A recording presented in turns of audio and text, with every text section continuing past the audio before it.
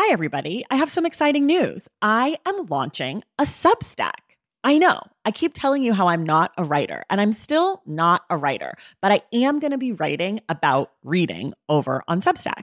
The Substack is called Unstacked, and you can find it at traceythomas.substack.com. There will be free options every Friday. There'll be a bunch of weekly roundups, announcements, all the shit I'm into.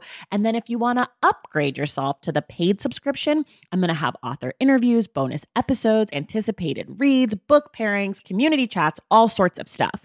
So if that sounds like something you'd be into, go to traceythomas.substack.com and join Unstacked. And of course, I've got a special offer for you. If you go to traceythomas.substack.com/thestacks10, you get 10% off your first year membership of Unstacked. You have from now until April 4th to redeem. Again, that's traceythomas.substack.com/thestacks10 for 10% off Unstacked.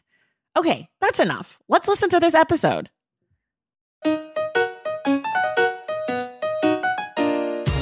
Welcome to The Stacks, a podcast about books and the people who read them. I'm your host, Tracey Thomas. It is the Stacks Book Club day here, and we are talking about The Giver by Lois Lowry with my mom, Sue Thomas.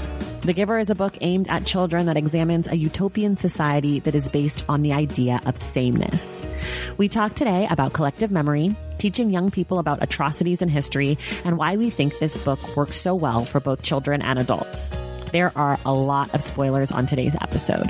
Make sure that you listen to the end of today's episode to hear the Stacks Book Club pick for June. Just a reminder, everything we discuss on today's show can be found in the link in the show notes. Okay, let's talk with my mom about The Giver by Lois Lowry.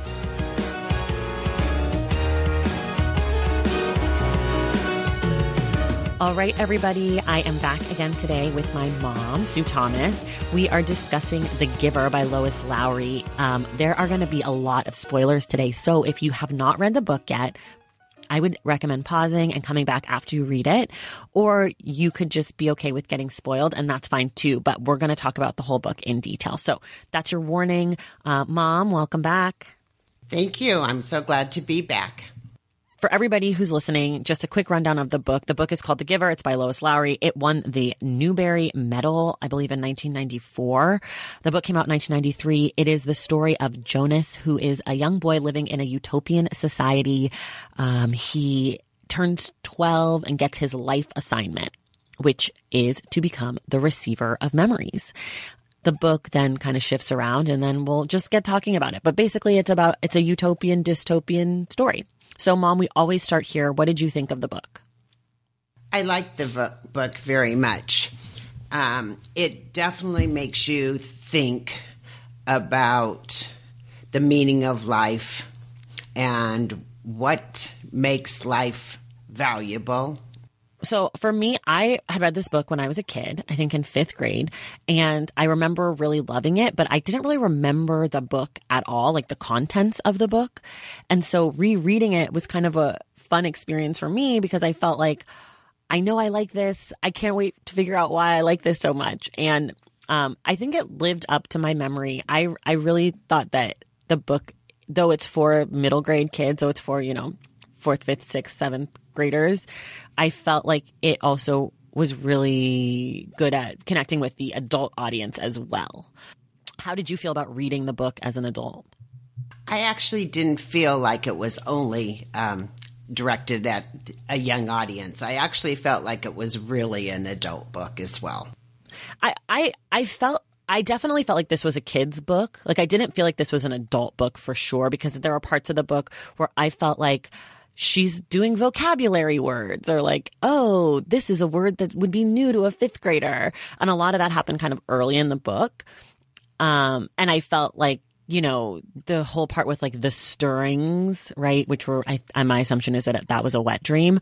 If it had been for adults, like I think they would have gone into that. There would have been a whole thing about, sex and desire and all this.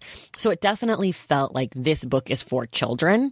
I think that it's well done, and it's kind of like a Disney movie, that it works on multiple levels, right? Like a Pixar movie, there's this whole storyline that works for kids. And then as an adult watching it, you're like, oh my God, this movie's about grief and moving on without a parent and all this stuff. But as a kid, you're like, this movie is about The Little Mermaid and meeting the prince. So I felt like it definitely worked on both levels, but it certainly felt aimed at young people for sure for me.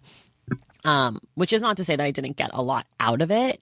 Like, I definitely appreciated the book as an adult, but I was very aware that it was aimed at children. Well, I definitely agree with you that a lot of her vocabulary that she used was written to a younger audience. But the emotional engagement really worked for me now in my life. And I feel like, that's why she's such an amazing author, because she got the point across. And exactly, just like Disney, it hits you on a lot of different levels. Yeah. One of the things that I thought was really funny, speaking of vocabulary words, is that I remember, this is such a small, weird memory, but when I was rereading the book, I'm reading it. And one of the things that stuck out that I remembered as a kid, as a vocabulary word that I remember an adult explaining to me, was the word annex, because that's where the giver is. He's in the annex. And that word, for whatever reason, like stuck in my mind, the annex. And this must have been where I learned what an annex was. Exactly. Which I honestly still don't know what it is, but like that's the first time I ever heard that word. So that was kind of a funny moment for me, being like, oh my God, this is the annex book. I think an annex here would mean an extra structure, a separate building. I was thinking of it more as like a separate room, kind of like a sunroom. It could be. An annex could be. I don't know. Yeah. That's how I'd envisioned it in my mind. You know what came to my mind from you reading it as a child is I remember you sitting in the bathtub, and I don't know if it was this book or Number the Stars, but me sitting in the in the bathroom with you, and I was reading it, and for some reason, I feel like when the discussion came to colors, which I won't go too far into it now because I'm sure at some point we're talking about it. But when the discussion came to colors, I remember you really having a lot of questions about red. About red? About the color red, yes. Like what kind of question? And how it impacted you. Well, in the book, when he's first has the vision of the apple, the color red, and with the apple, I remember you going, well, how could he not already know that? And, sort of being totally mystified by the fact that color was a brand new experience. Well, I've never really been good at empathy, so that's probably why. That's interesting. And what did you tell me? That I don't remember, but I don't remember my exact words, but I just remember the experience of reading to you while you were in the bathtub. Huh. Okay. Well, I mean, I think we can just get into the meat of the book. So, one of the things for me with this book is that I really liked the overarching kind of themes of this book and the ideas, and I liked the general story. But I found that there were some inconsistencies in the world that she created, and it kind of was confusing to me a little bit. And I don't know, does me saying that to you bring up anything for you? Are there any things that you can think of that you were like, that wasn't quite right? No, I haven't really thought about the book that way. Okay. So one of the things for me that I couldn't quite get to jive in my mind with what she was saying was, when we get to meet the giver, we find out, that they can't experience pain and they don't experience fear and all this stuff. But then I was thinking about the section with Asher when they're talking about how the teachers used to like hit them with a stick. They used to give them a smack. Yeah. Do you remember that part? Yes. But if that's what they're using for discipline, is giving them a smack, wouldn't he then feel the pain of that smack? Otherwise, why would it be discipline? Like, how would that be disciplinary? Well, I don't think they didn't feel any pain at all. I mean, that would just be a smack. I think what the giver was trying to communicate to Jonas is more like real pain, like cold, like frostbite, like... Right, but I feel like pain is like on a spectrum, right? Like we're saying, like cold, not like chilly, but cold like freezing, right? Right. And so what I'm saying is that pain is on a spectrum. So if you can feel pain for a smack, why can't you feel pain for a hit? Like what's to differentiate his pain tolerance versus mine? You know? Yes, I do. Like what might be a smack to him could be really painful to someone who has sensitive skin or something, you know? Well, maybe the smack actually wasn't about the pain, but maybe it was about the humiliation or the embarrassment, because they were so supposed to be in line, nobody deviates, everything is the same, total sameness. So maybe his actual impact had less to do with the actual smack and more about the humiliation. I was hoping you would say that, because I thought about that too. And I also thought that didn't quite fit with what she's saying, because humiliation is like a feeling, right? It's something that you feel, I guess, embarrassed, you feel sad for yourself. Like it's like some more like heavier feelings. And if you remember when they're talking about love and Jonas brings it to his mom, she's like, that's not a thing. Like that's right. like just a silly word. And so I was curious about that, because I felt like humiliation, it seemed like in this world, they didn't actually feel things.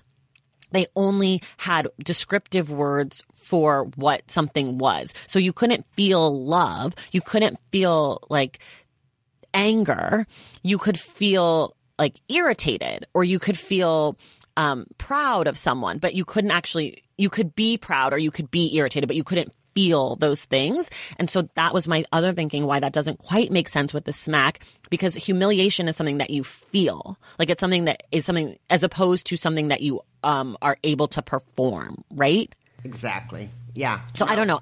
There were like those little tiny things like that kind of got in my way of fully sinking into the world, because it's hard to show discipline or to enforce rules without some sense of pain or fear or emotional connection, at least in the world the way that I understand it. Right.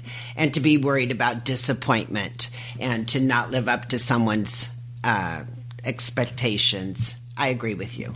Yeah. So that was one of the things that stuck out into my mind, particularly as a miss for the book, that there were parts of it that I think like didn't quite sit with the rest of the book. That being said, I want to talk about this idea of Jonas becoming the receiver of memories, because I think that it's really messed up. Well, it's a horrible burden that was given to him, that's for sure, and without much success. Sure. I just think like this idea of one child, one 12-year-old taking on the entire world that hit me really hard. I was like kind of had to take a breath. I was like devastated by this idea.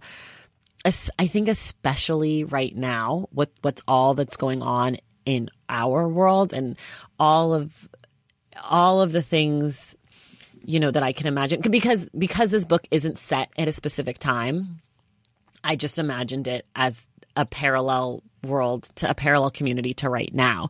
So it's not just, you know, the taking on of war and death and cold and extreme hot and hunger and all those things, but it's also taking on like all of technology and social media and people who are evil and hateful, and like the fact that all of those things that we put out into the world on the internet or on television also would be on the back of this 12-year-old kid. Right. And, you know, the receiver 10 years earlier could only bear it for 5 weeks. I mean, she and Jonas experienced it for a year. So it was too much to bear. And certainly the giver's well aware of that. Right. I mean, I also was kind of shocked that the giver hadn't come up with a better plan of like how to get out of this, that it took Jonas to do that. I was like, really? You have all the memories of the entire world, you know, basically everything, and you couldn't come up with a plan? Well, don't you think they work together for the plan? I mean, Jonas actually executes a little different plan, but the giver and Jonas work together on the plan. Right. But what I'm saying is that the whole time the giver was the giver up until he met Jonas, he never could have come up with a plan of how to get out of this. Yeah, right? Like, it's like, come on, giver. Like, because I feel like the reason that Jonas wanted to get out of it was because he realized like that there was both good and bad, and that it was too much for him, and that, you know, there's got to be a better way. And I just felt like the giver was like, yeah, I kind of thought that, but there's not a better way. Right, and I'm like, exactly. What do you mean? You've been in this job since you were 12 and you're an old man and you have never figured out a better plan? Like, come on, giver. And that was all kind of relative, too. You don't really know how old the giver is because his life has been so burdensome and difficult that, I mean, if you look at the picture on the cover, he looks like a very, very old man. But there's a couple times there where his age is, it's hard to tell. Yeah. We should, well, we're going to go out of order a little bit. I always talk about the cover, but let's talk about the giver on the cover because I think you have the same edition of the book as me. It's got like a kind of tan cover with the crackly lines, and then the giver is in red and Lois Lowry is in gold. Is that the version you have? I didn't think that was Lois Lowry. I thought that was Jonas. No. The writing. Oh, I'm sorry. I thought you meant her picture. Excuse me. Yes, that is it. That's the picture is the giver. The picture is the giver, and at the bottom is Jonas. I don't think I have a picture of Jonas on mine. Oh, okay. Well, mine is. It's the 25th anniversary edition. Okay. Anyways, the point is I want to talk about the picture of the giver because in my edition of the book, it includes her Newbery Medal acceptance speech at the end. Yes. And she talks about who the image of the giver is. Did you read that? I did. And it was very interesting because it was a friend of hers or an acquaintance of hers, an artist who she mentioned could see color and how much more color he could see from his very professional eye. And it made me think about how true that really is. Like, if you watch a basketball game and you think you understand basketball, but then you watch it with a basketball player, all of a sudden there's all these different layers. Or if you listen to music, but then you listen with someone who's a pianist, you get a whole different perspective about what the piano's doing in the middle of the concerto or whatever. I love the fact that what she tried to do with color is she tried to imagine how much more depth there was to Carl Nelson's knowledge of color. And she's even mentioned that she still has one of his pictures on her wall. Right. Yeah. But you left out the most important part about the guy. Do you remember? That he went blind in his late years. Yes. That he went blind. Yes. And how difficult that would be to not be able to see color through those eyes. Through any eyes, but certainly through his eyes. Right. And so that's who that giver character on the cover is. I thought that was pretty cool. I opened up so basically when I told everybody in the world that we were doing this book, a lot of people responded with how much they loved the book and how important the book had been to them. And so I opened it up for people to kind of send in questions or comments. And one of the things that Pete sent to us that I thought was so brilliant, and I had not even thought about it, and you kind of brought it up. He said that the color thing, the not being able to see the color, is perfect for the novel form, because if it had been a movie or a TV show or a play, the audience would have been in on it from the beginning. Right, exactly. But because it's a novel, she's able to kind of like pull it out and not trick us, but we, the reader, can't see everything either as we're going through. Like, we can't rely on our assumptions. Right. And I thought that was just such a brilliant point, because I hadn't really thought about how the novel itself, the form of the novel, functions. Well, she did make this into a movie. Have you seen it? No, but someone else Ruth Ann brought up, I haven't seen the movie, so I can't speak to this, but Ruth Ann was saying she had messaged and said, why is the movie in color?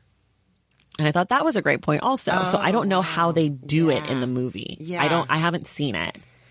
It's also a star-studded cast. My God. Yeah, it sounded like it. Meryl Streep, Taylor Swift, Jeff Daniels. I was like, whoa. I think it's something I might have to watch tonight on Netflix. It's not on Netflix. Oh, it's not? No, it's somewhere else. But also I've heard it's terrible, so I was thinking I wasn't going to watch it. Well, sometimes I don't like to watch the movies after I read the books. In fact, most of the time. Yeah, it just depends for me. But I've heard this one is bad and it's not on Netflix, and I kind of felt like, I don't know if I want to read this or watch this. Yeah, it's interesting because, if it was all done in black and whites, it would become very obvious the minute the scene opens.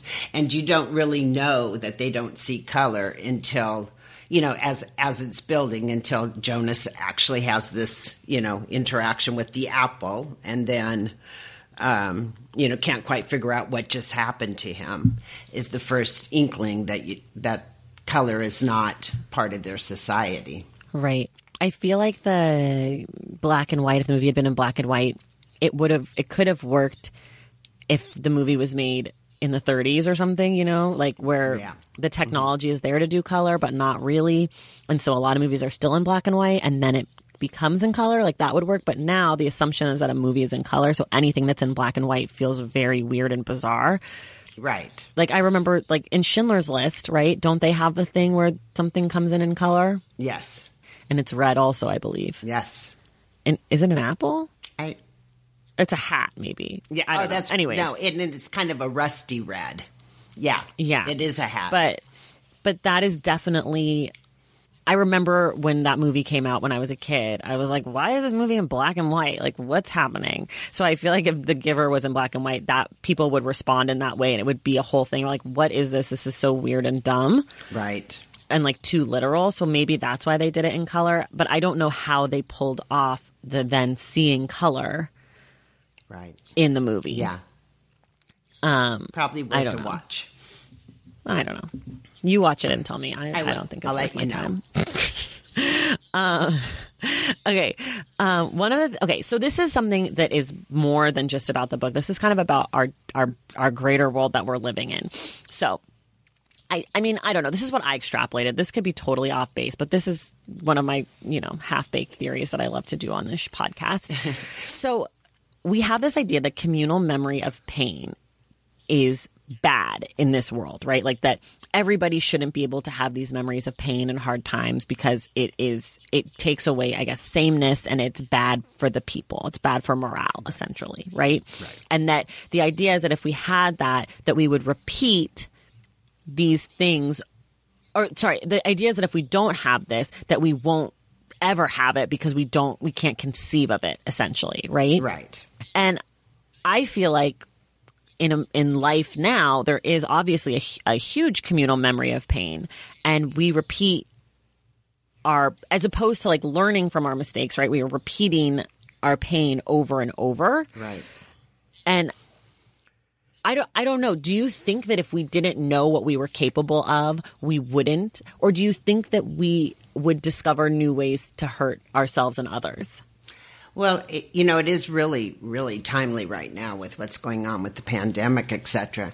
I mean, if you think about it, just 2 months ago, we kind of took so much for granted, like walking into the room and hugging somebody was kind of routine. And now all of a sudden, the thought of hugging someone becomes so dramatic, or you miss it, you want it so badly because now you can't have it. I feel like it's sort of the same thing with the feeling of pain. You can't really know pleasure without knowing pain. So if you take one away, you take the other one away, the extreme of it all. So you can forget what pain feels like, and then that also means you forget the opposite, what pleasure feels like. And you have to reinvent it. Right. But do you think that Do you think that we would be better off if we couldn't experience those extremes? Like if we lived somewhere in between, like not no pain and no pleasure, but a more milder versions? Well, I think that's actually an individual trait. Like a lot of people don't really laugh loud and don't really cry hard. They sort of live a middle road. They're medium, middle of the road kinds of extreme emotions. So I feel like some people choose to live their life like that, and other people are the more emotional. They cry harder, they laugh harder, they feel to greater depths.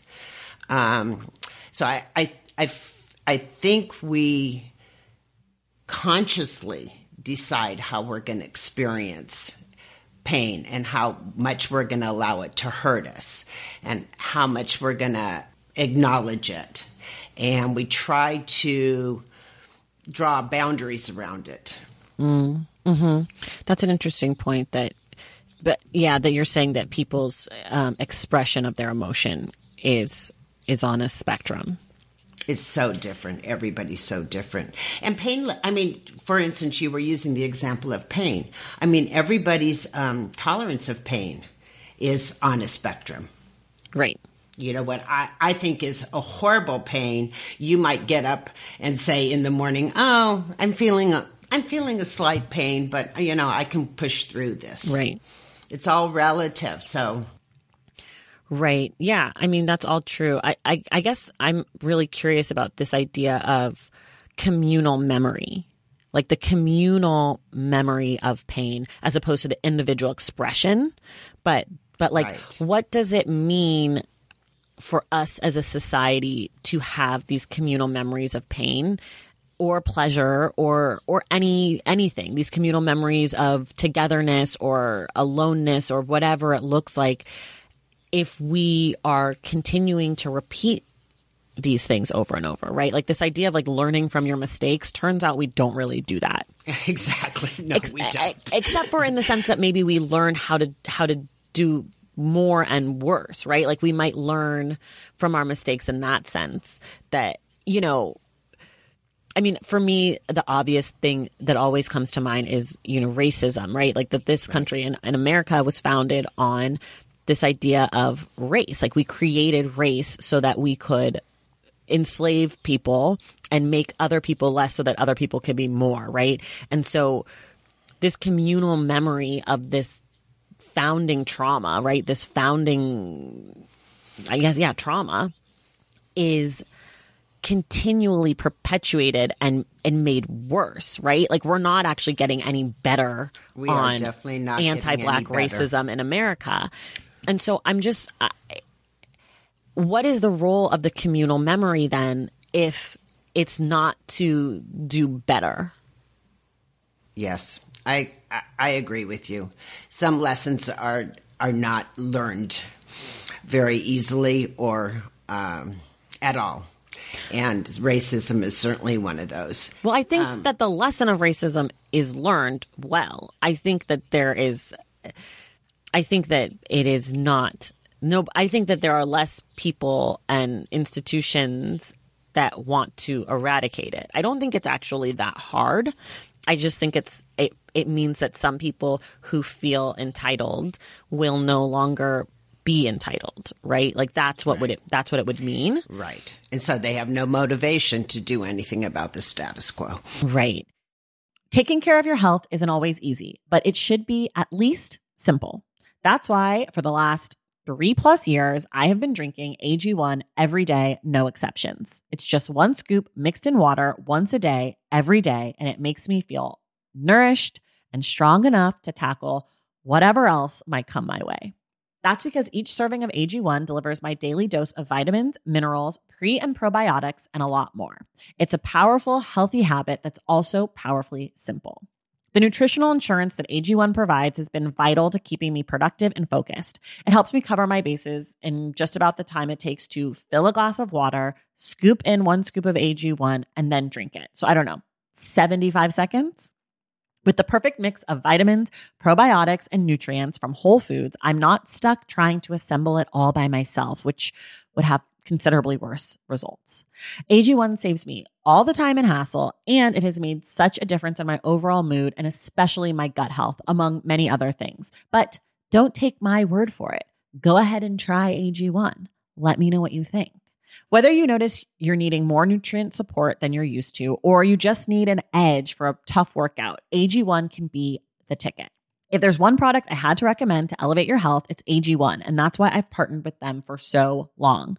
If you want to take ownership of your health, start with AG1. Try AG1 and get a free 1-year supply of vitamin D3, K2, and 5 free AG1 travel packs with your first purchase exclusively at drinkag1.com/thestacks. That's drinkag1.com/thestacks. Check it out. BP added more than $70 billion to the U.S. economy in 2022 by making investments from coast to coast. Investments like building charging hubs for fleets of electric buses in California and starting up new infrastructure in the Gulf of Mexico. It's and, not or. See what doing both means for energy nationwide at bp.com/investing in America. As you write your life story, you're far from finished. Are you looking to close the book on your job? Maybe turn a page in your career? Be continued at the Georgetown University School of Continuing Studies. Our professional master's degrees and certificates are designed to meet you where you are and take you where you want to go. At Georgetown SCS, the learning never stops, and neither do you. Write your next chapter. Be continued at scs.georgetown.edu/podcast.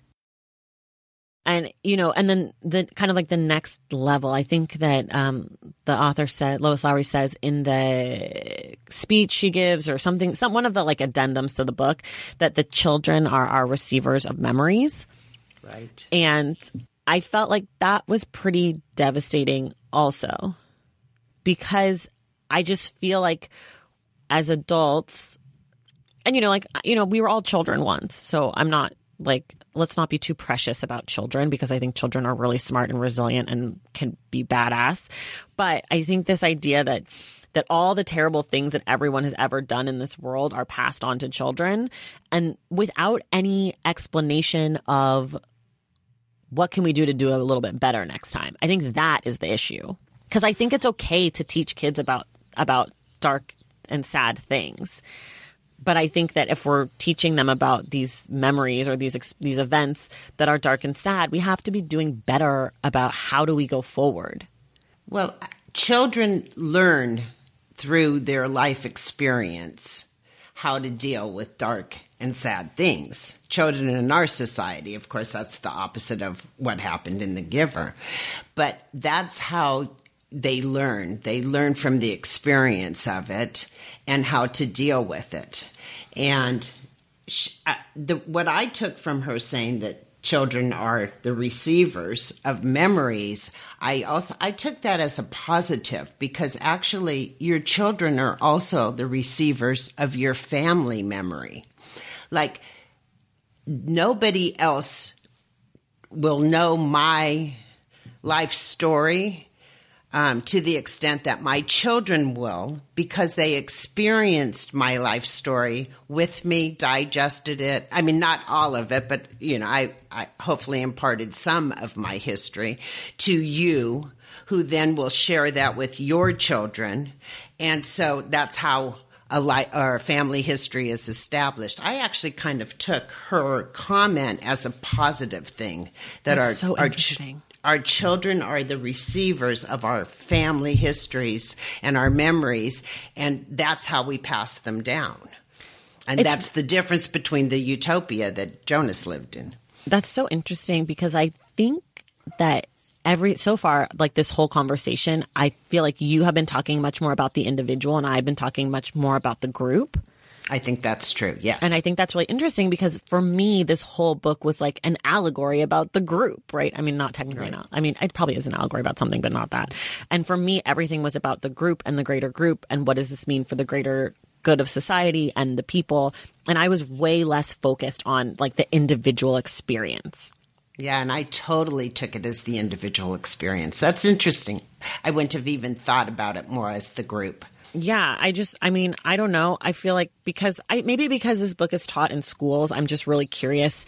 I would love to know how teachers teach this book because if I was a teacher, which obviously I'm not, but if I was one, I think that, or if I were one, I think you'd have to take English again. Yeah, obviously. Shout out to the teachers who have good grammar. I think that I would be talking a lot more about the group and the collective and the greater sense, because that is, I think, what resonates with me on this book. Like when she says the children are the receivers of our memories, back to my earlier point about like slavery or the Holocaust. Like I'm thinking of like really dark, horrible times, right? That like children have not experienced. So not the things that you can experience, right? Like the death of a parent or the loss of a sibling or some, things that are devastating on a personal level, but things that are devastating on a communal level. Right. I was thinking a lot about those things and how we pass down those things either, in schools or from our parents or however we learn about it. And that there's so little done in America, I can say, because I know that in other countries they handle these things differently. So I can only speak for America. But in America, we don't really talk about, like, it'll be like, this is slavery and this is what happens and it was bad. But there's no conversation about like, and this is what the trickle down effect, right? Or like, and this, yeah, like, and in Germany, I know like with the Holocaust, they teach the Holocaust and how messed up it was and how, we're never going to repeat this again. And they have this whole philosophy around, sharing these communal memories with future generations and how we're going to make sure that doesn't happen again, right? And like, I know that in South Africa, they have something similar with apartheid. And of course, that doesn't mean that there aren't still Nazis in Germany or that there aren't still racists in South Africa, but there is a communal sense of educating around these painful events that I feel like is super lacking in America. And so when Lois Lowry says the children are the receivers of our memories, as an American, I'm filtering it through my own lens and I'm thinking we've really fucked up for our kids. Because I don't remember being taught a lot of this stuff. And like I definitely remember being taught about slavery well before school. Like I remember Dad and you, and same with the Holocaust. Like I remember I don't ever remember learning that information, which means I must have known about it from an early age. Right. But like, how are we teaching our kids to reckon with this stuff, I guess, is what that idea that children are the receivers of our memories brought up to me. Right. And how to change it. Well, I'll tell you, when I finally went to Germany, which I had no intention of ever going to Germany because of the Holocaust and because of all of the... well, and for people who don't know, you're Jewish. And I'm Jewish, yes. And so I never wanted to spend money in Germany. I never wanted to support it. But when I finally did travel there just a couple years ago, I think that is what I learned and why travel is so important. Because being in Germany and seeing how often and how much a part of their history the Holocaust became. It is something that they teach to make sure it never happens again. And when we look at what happened in this country with racism, we are not teaching that. We are not making sure that we don't ever make the same mistakes again. That we make, as a matter of fact, daily almost between, Black Lives Matter and, all of the inequities, and right now with the pandemic being, totally a disease of zip codes, and people of color are 50% of those dying. We're not learning that message at all. We're not even trying. We even bring up reparations, and nobody wants to talk about it. I think you're absolutely right. We are not teaching our children just the bare bones minimum of the history without a way to alter the history. Right. And I think to the point about Germany as the example we'll just continue using, I think that that's because in Germany, the lesson that they're trying to teach is that we messed up and we can do better and that this was a bad thing. And I think that in America, the lesson that we're trying to teach is the one of white supremacy.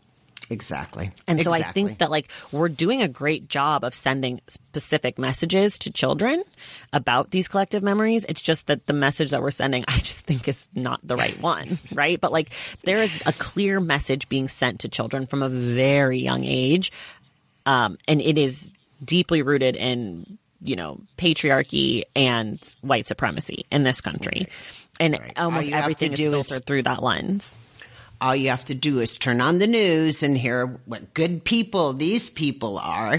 Oh, these are good people, but black athletes taking a knee at a football game are sons of bitches. Right. I mean, yeah, I think that that's pretty. I think that that's pretty an obvious playing out of a lot of what has gone on in the history. But this is something I've always wanted to know because I was just saying, I can't remember. Do you remember as a parent when you taught us about the Holocaust and about slavery as Black Jewish children? I'm not sure that there was any one moment when you were taught. I just think in your life, you always heard us express our political leanings. And so I feel like the way you teach children is that they just experience it. So, but I didn't actually experience those things. No, experience us discussing them. I don't think you sit down and say, this is what happened and this is good and this is bad, but how your parents react to the news. You just become a part of the conversation. Right. But you and Dad weren't talking about the Holocaust all the time. No, we were probably never talking about the quote unquote the Holocaust, but we were talking about the injustice. Right. But how did I learn about the actual Holocaust? Do you remember? I guess what I'm getting at is because Jonas is 12, right, in this book, and I felt that it was particularly devastating to have a 12-year-old take on all of this stuff. It made me think about when did I start to learn about these things? And I know that for some kids who aren't necessarily Black or Jewish, slavery and the Holocaust might not come up a lot. Do you remember going to the Holocaust Museum in Washington, I do remember D.C.? going to the Holocaust Museum, and I remember that I already knew about the Holocaust by the time I went to the Holocaust Museum, and I was probably 8 or 9 when we went the first time, right? Yes, you were very young. And do you remember me having a point at which I say you and I need to leave? Yeah, you made us leave because you thought it was too much for me. It was way too much. It was too much for me. I think that's the key. I think it was too much for you. I don't think it was too much for me. Yeah. Because I also don't think I understood a lot of what was going on. And there was also a kind of a children's path that skipped some of the scarier rooms. Right. Do you remember that part? Yeah, the Disneyland version of it. Yeah, it wasn't really Disneyland. It was still very much Holocaust. I just think it didn't have some of the rooms that had pictures of the dead bodies and stuff. I think some of that stuff. But I definitely remember the room with all the shoes. I still went through a good portion of the museum. Right. And then I remember you made us leave. And it wasn't until I was an adult that I got to go back again. What you just said really does resonate. I thought I left because I thought it was too much for you. But you very well might be right that I left because it was just too much for me. That's interesting. I would never say I left because it was too much for me. I would always say it was because I had the kids with me. But Brady didn't leave with us. It was just you and I that left. Yeah. Yeah. And Brady would have been 12 or 13. Yeah. I felt like he was a little older and could take more of it. Yeah. I don't know. I mean, maybe also... I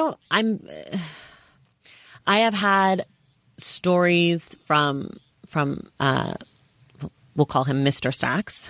I've had stories from Mr. Stacks' colleagues that about the first time that their children were called the N-word. And that also is a kind of thing that I've been trying to think about myself of like, when do I remember hearing about that word? And when did I learn about that word? And not in the colloquial way that I think is totally fine for Black people to use, but in the way that is used as a, you know, a racial slur. Right. And like with slavery. Right. And I think that I think you're partially right, or I think that you're definitely right that like it's something that you learn about like through experience. So if this is part of your family's history, right? So like if you are from a Japanese family, it might be Japanese internment. But for me, I can only speak to my experience. It's the Holocaust and it's slavery. I guess because it's part of our, you know, family history, not that our family was in the Holocaust, but just like the Jewish family history, right? Collective Judaism. Maybe it's something that was like always there, but I don't remember learning about it. I don't remember finding out that there was this thing called slavery or this thing called the Holocaust.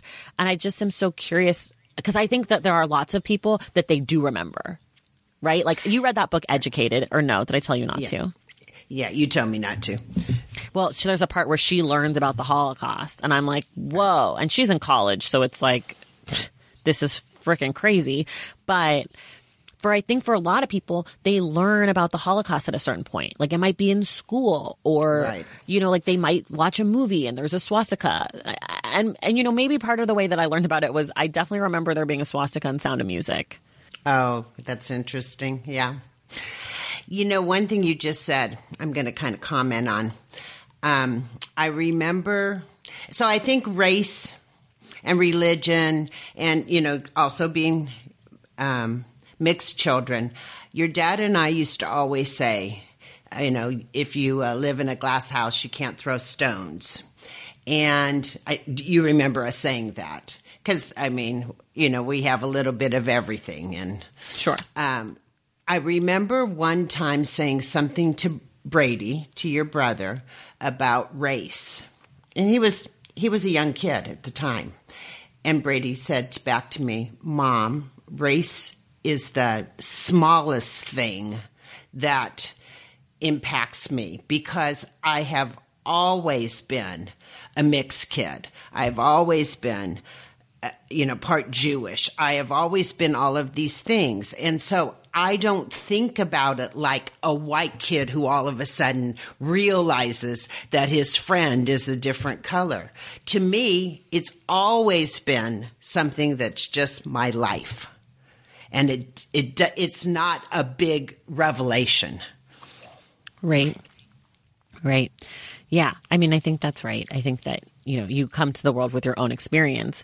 Exactly. But something like race is slightly different than something like an event, right? Like an atrocity, because I feel like that is like the Holocaust is a confined event rooted in anti-Semitism, right? But you still and back to the giver, you still have to keep your family's memories. I mean, that's the point. You have to keep the history, the family's history. Right. And, the communal memory. Exactly. Right. No, totally. I know we kind of went on a little bit of a tangent, but that's what a podcast is, in my opinion. This is another thing in the things that didn't quite work for me in the book because it didn't quite fit in the world that Lois Lowry created. And one of the things was that there is hierarchy in this utopia, even though it pretends to be all about sameness. Did you catch that? Yes. The birth mothers were, what do they call them?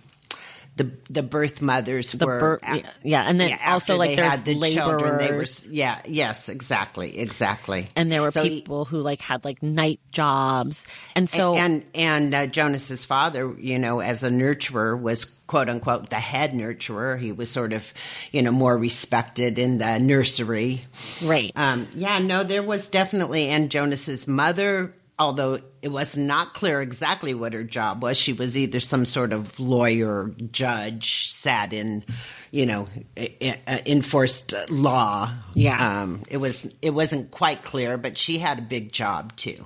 Right. And like, obviously. And once Jonas was made the receiver, the way people looked at him changed immediately. Sure. Right. And so, that makes sense for the structure of the book, but it doesn't really make sense for the structure of the world, right? Like, it makes the book make sense 1,000%. Yes. And I don't think you could do it without it. But if this is really a utopia that is on sameness, everyone's job would be equally important and respected equally, even though some of the jobs are different because they need people to do different things. A farmer would be no less respected than a judge, would be no less respected than the giver, would be no less respected than a nurturer. And so, I don't know, just there were little things like that throughout the book that stuck out in my mind that like kind of irritated me as an adult. But I think as a kid, I would have probably not even really paid attention to it. And I also think as an adult 3 years ago, before I started reading books to talk about them, I think I probably wouldn't have noticed it either, if I'm being fully honest. Like, this podcast has changed the way that I read 1,000%. Okay, now I have a question for you. Yeah, go. So the turning point in the book to me is, of course, when Jonas's father has to make a decision about which identical twin to quote unquote get rid of. And I had no idea that would be something that would actually resonate with you 25 years later, or I don't know, I can't quite remember what age you were when you read this, but 20 years later, how did you feel about that, being now the mother of identical twins? Was there anything that said to you, oh my God, who would have known that I would be seeing this through such different eyes? It didn't really do much for me, honestly. Okay. I thought it. I know what you're getting at, but it really. I don't know. I would have felt sad about it, I think, as a kid, and I would have felt sad about it 6 years ago as someone who didn't have any children. Like, I think that it's. I don't know. I wasn't like, oh, my children, my identical twins, who would I kill? Because obviously I wouldn't want to kill either of them, but I wouldn't be the one to be asked to do it anyways. Right. It wasn't the. I just in the middle of reading that had this vision of your little babies in the NICU when they were born, and who could possibly make a decision like that? It was very much the turning point for me in the book as well. Yeah, I definitely think it's the turning point in the book for sure, 1,000%. And I think that it's really sad. But I mean, I also what did you think happened for release before they told us what it was? Well, they say, they send them to elsewhere. So you think they're going to go to some other utopian society. You thought that? Well, I thought it in the beginning. Of course, as I got into the book, I didn't think that. But I thought, I pretty much, maybe because I kind of remembered, but I pretty much knew that those people were getting killed. See, that took me a while. It took me a while to know that. Okay. Actually, I think when it really dawned on me what was going on was when the giver was talking about Rosemary. When she leaves after the 5 weeks. Right. And then it just dawned on me and it became very clear to me. Right. But when Jonas is watching his father with the twins, I found it really horrific. Yeah. But I feel like I'm seeing it through the eyes of now being, the grandmother of identical twins. And I just think it's so ironic that, 20 years later we'll be having this conversation. And here you are the mother of twins. Yeah, I think it'll be harder to have this conversation when we read this book with the boys than it is now. Like, I wasn't deeply affected by it as the mother of twins any more than I think that I would have been. But I think that when they read this book and I have to talk to them about it, it'll probably be harder. Right. Well, I just feel like I felt it so much more in my heart, having just experienced 4 months ago these little perfect little babies being born. And how would you? I mean, and one of them did just weigh like 4 ounces less than the other one. It was 1 ounce. They were 1 ounce apart. Was it 1 ounce? Yeah. And I mean, how would you do that? And, it became very real to me. Yeah. Okay, before we go, because we're kind of running out of time, we have to talk Sorry. about the ending. No, it's okay. We always run out of time. We have to talk about the ending. Okay. So the ending is super ambiguous. So I just want to know what you think happens at the end of the book. Well, so I've changed my mind. When I read the book at the end, I decided that I kind of felt like it was the end for them. Okay. And I thought he was going into some sort of, horrible, physical, meltdown, and they were just going to be quote unquote dead, because they were hungry and they were freezing and they were this and that. And then, so as I was reading it, that was my vision. But as I started to think about him hearing the music and seeing the lights, that maybe they actually did get to the next community, to the next society. So my original thought was that they pass, and then I kind of had hope that maybe they lived on. So I had both thoughts, and to be honest with you, I don't know which one's right. Well, so, I mean... So there's one answer that I guess is the obvious and boring answer, which is that they live because there's sequels to this book and Jonas and Gabriel are in it. But I'm going to put that to the side because I think that that's boring. I think it's like it's just not fun for a discussion. Like, sure, I guess they live, turns out. Right. I feel like I thought that they died 150%. I was like, I thought so. And like maybe I had seen that some people thought that maybe the lights and the music was them going to heaven. Yes. I guess. I don't know. Yes. Sure, that would work. Or the afterlife or whatever Jonas and Gabriel would believe in. And then I guess a lot of people thought that they like you said, like sled into like a new place with things with music and lights and stuff. I thought that they died for sure. Yeah, that's how I felt too. When I read it, I thought for sure they died. And then I went back and reread about the last 3 pages because I wasn't quite sure if it was obvious that they died. And then when I read it the second time, it was much more ambiguous to me. And then, of course, reading that there are sequels to this book really helped. And I'm really glad baby Gabe did not die because I was feeling so sad about that. I was into the bleak ending. I liked it. I thought it was cool because I feel like I think I can't exactly remember my state of mind around this book as a child. Like, I definitely can't pretend that I do, but I would like to think now as an adult that the reason that I liked this book so much is because it had this like kind of bleak, ambiguous ending, and that the book was really serious and talked about real things. And so for me, I want the ending to be sad because I kind of want the ending to be like, yeah, there are authors that treat kids with respect and engage them on things that aren't just happy endings. Yeah. Yeah. Like, I like that. I think that that's really cool.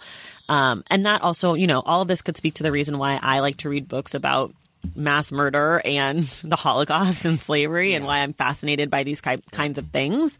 Right. And why I don't love a romance novel.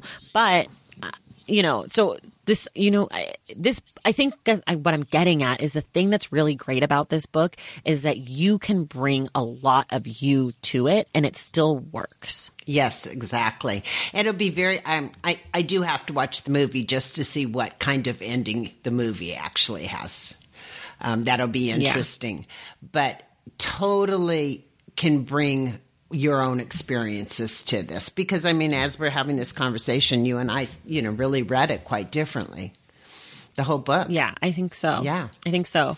I'm curious. I keep saying this. I keep bringing this up. Teachers who teach this book in schools, please send me an email, thestackswithtracy@gmail.com. I'm just really curious what you teach when you teach this book and how you teach it and how that works. So, if you have a little extra time when the school year ends and you're not doing Zoom classes or whatever, please shoot me an email. I would really love to know how you're teaching it, or people who had this book taught to you in school, if you remember how it was taught to you. Because this was a super formative book for me. Like, I remember this book. This is one of the books that I name when I talk about books that I loved as a kid and books that I loved in school. And I don't really remember how it was taught to me, but obviously it was done well because I remember the book and I think about the book as a book that I love. And so, I'm just really curious about how people are teaching this book. And if it's changed, if you've been teaching for a long time, if it's changed in the last 5 years or 10 years or a year, or, how are you teaching it at 20 years ago versus how are you teaching it this year, because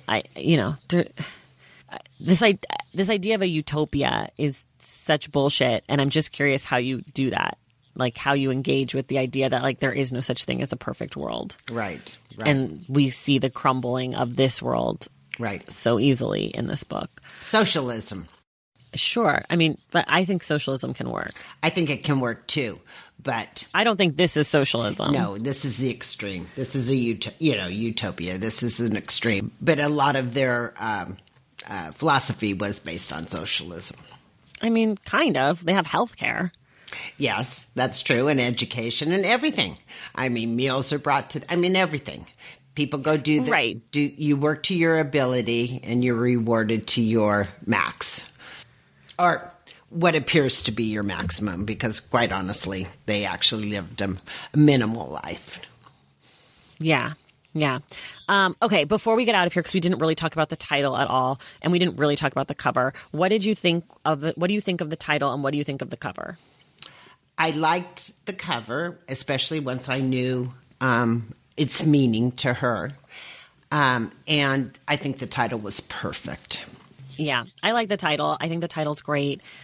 I think that the title is really straightforward, but I did love the moment of the reveal when he's like, "What should I call you?" And he's like, "Call me the Giver." Right. And then I also really like the cover. I don't like my edition. I don't like the color, the brown color that it is. I think it's like a really boring, ugly color, but it makes sense. I would have preferred a gray personally. I have more of a gray scale than a brown scale, like a gray more than a sepia. Yeah. But that's just me. And then I remember, so the cover that I had as a kid, I remember this was the original cover, the black cover with kind of like a sunsetty, orangey Giver in the upper corner, torn out. Wasn't he a little bit more scary? No, I think it's the same picture. Oh, I just think it's like more like a photograph and less like a drawing, how it is on our cover. Yeah, because for some reason your original book had, to me, that the Giver was a little bit more ominous. He was like a little more like a scary guy. Yeah, well, it's a picture, so that might be why, as opposed to like this kind of. This one is like a picture, but not really. That one's like a black and white photo or something. Yeah. I like that cover a lot better than this cover, but maybe it's also because that's like my sentimental cover. And I think that, Mom, I know you're going through all of your stuff right now. I think that you're going to find my copy of The Giver in my stuff that we kept. Oh, maybe. If you do, pull it out. Of course. Take a picture. Of course I will. Is there anything else that you want to say? No, I just want to say thank you for spending this time with me. I really enjoyed it. Oh, well, you're welcome. And thank you for coming on the podcast. My pleasure. For people who are listening, since this is the last episode for May, our book club pick for June is a book called Savage Appetites by Rachel Monroe. It is a true crime book, but it's like got a really different twist on it. It's about our obsession with true crime and mainly with women. It's super good. Go ahead and get your copy. Savage Appetites. We'll be discussing it the last Wednesday of June. Okay, Mom? Yes? Anything else? Nope. All right. Well, thank you so much for being here. Thank you for having me. And we will see you guys in the stack.